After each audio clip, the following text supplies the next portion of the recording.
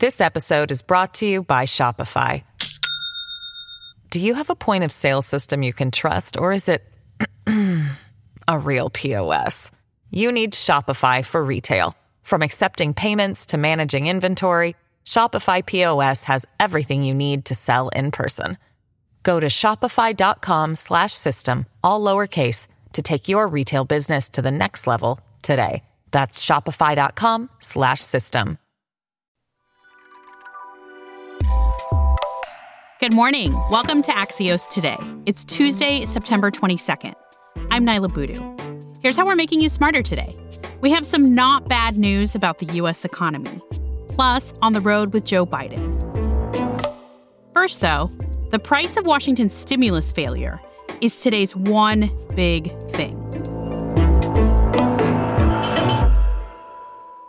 If you can believe it, we're well into September, which means that Congress is focused on their own reelection campaigns and, of course, now the vacancy in the Supreme Court. So what about the stimulus package? Elena Treen is Axios' politics and congressional reporter. Elena, what's the state of play here? The state of play is not looking good.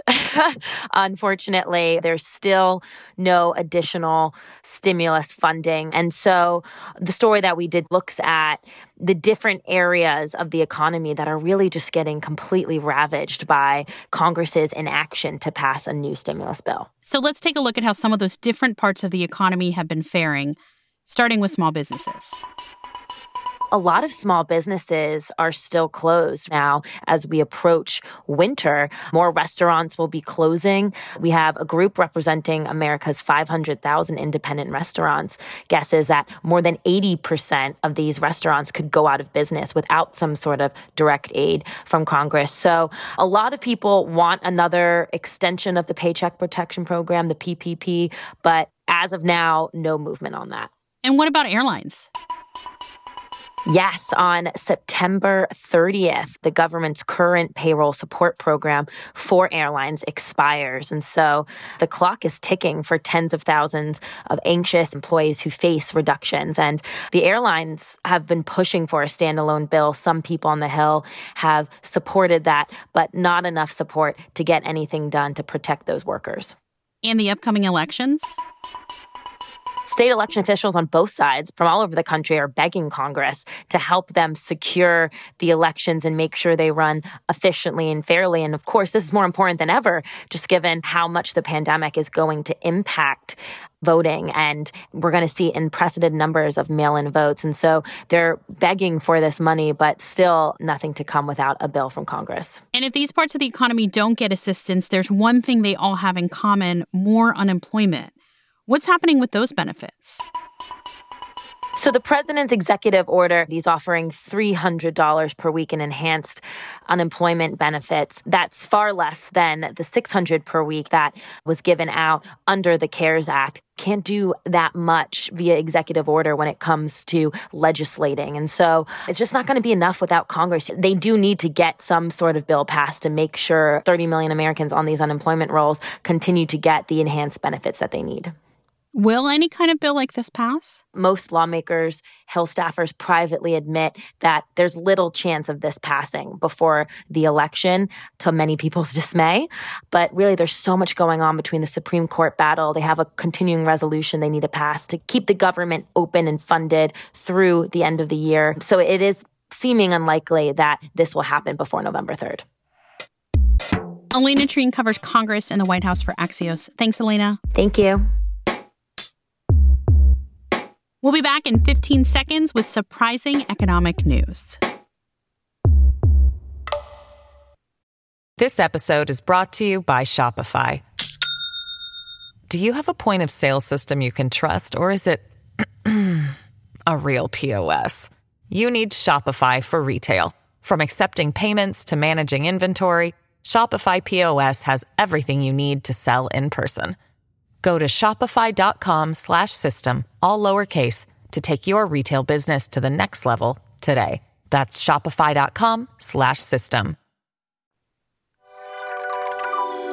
Welcome back to Axios Today. Here's the not bad news I promised you.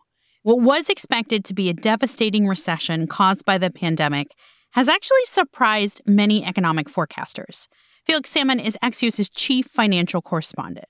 It's relatively good news. The economy is still bad. It is still much worse than it was when we started the year, but it turns out to have been not quite that bad. Turns out that in the third quarter of the year, which we're just coming up to the end of, the direction of the economy has been kind of up and to the right. We have had what is certainly going to wind up being the fastest economic growth rate in American history this quarter. We do have an unemployment crisis, and I don't want to minimize it in any way. I'm just saying that the size of that unemployment crisis is probably around 3 million people smaller than I would have expected back in June. We were just talking about the stimulus package or lack thereof in Washington and how that is unlikely to happen before the election.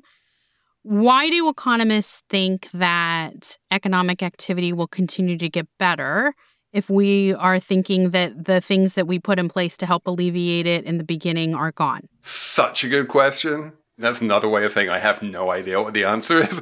If you'd said, well, Felix, the economy is going to be much better in September than we thought it was, and I'd say, well, that's because we dealt with COVID. And you said, nah, it's not going to be COVID. I said, well, okay, it's because there was another $4 trillion economic stimulus and the federal government will have come in with lots of extra money.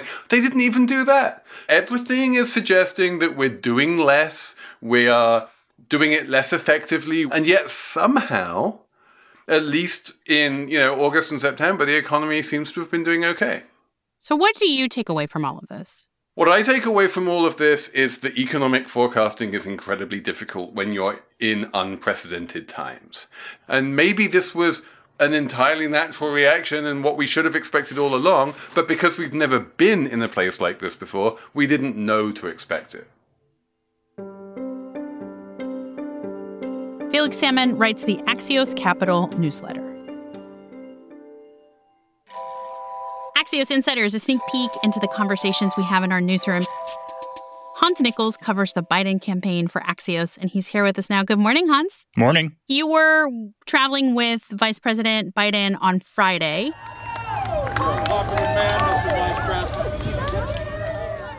What was that like? You're never really as close to the candidate as you would be in a normal year. So he flies in a separate plane. Everyone's wearing masks, including the vice president. At one point, he even changed his mask because it was slipping off his nose when he was touring this factory in Minnesota. You refuse to do what you're doing right here in this program. Social distance, wear masks, sanitize. You're protecting your apprentices. He's not protecting America. They want to set an example that mask wearing is something everyone should do. So we talked about this when Kamala Harris was announced, that they were going to be traveling. What we talked about was the balance of traveling during a pandemic and maintaining safety. Do you feel like that's happening? Yes. For the most part, they're doing single stops. They're very strict protocols. So they're trying to do it safely. They don't do what you normally do in September, which is hit 5 cities in a single day. Totally different, but probably much safer. Thanks, Hans. And hey, for everyone listening, if you have questions about this election, Hans and I are actually doing an Instagram Live about this tomorrow night, 5 p.m. Eastern on Axios' Instagram. We're going to answer your election questions. Or actually, Hans, you're going to answer most of the election questions. And we'll do it in a socially distant way. And if you're not on Instagram, or if you have another question you want us to answer, you can always email us at podcasts@axios.com. Before we leave today... Welcome to ABC's Monday Night Primetime National Football League television series. Or as we know it, Monday Night Football. And last night, it turned 50. It's become home to some of the biggest calls in sports history. Call on the field stands. Touchdown. Seahawks win in the most bizarre finish you'll ever see. And in some cases, some of the biggest calls in life. The pre-internet world actually learned of the death of John Lennon from Howard Cosell. That John Lennon, a member of the famed Beatles, was shot twice in the back outside. No matter the call, it's been 5 decades of the realized dream of former NFL Commissioner Pete Rozelle. The entire country watching the same football game. That does it for us today. You can reach our team at podcasts@axios.com or reach out to me on Twitter @Nyla Boodoo. If you want more news before tomorrow, tune into our afternoon podcast recap. Thanks for listening, stay safe, and we'll see you back here tomorrow morning.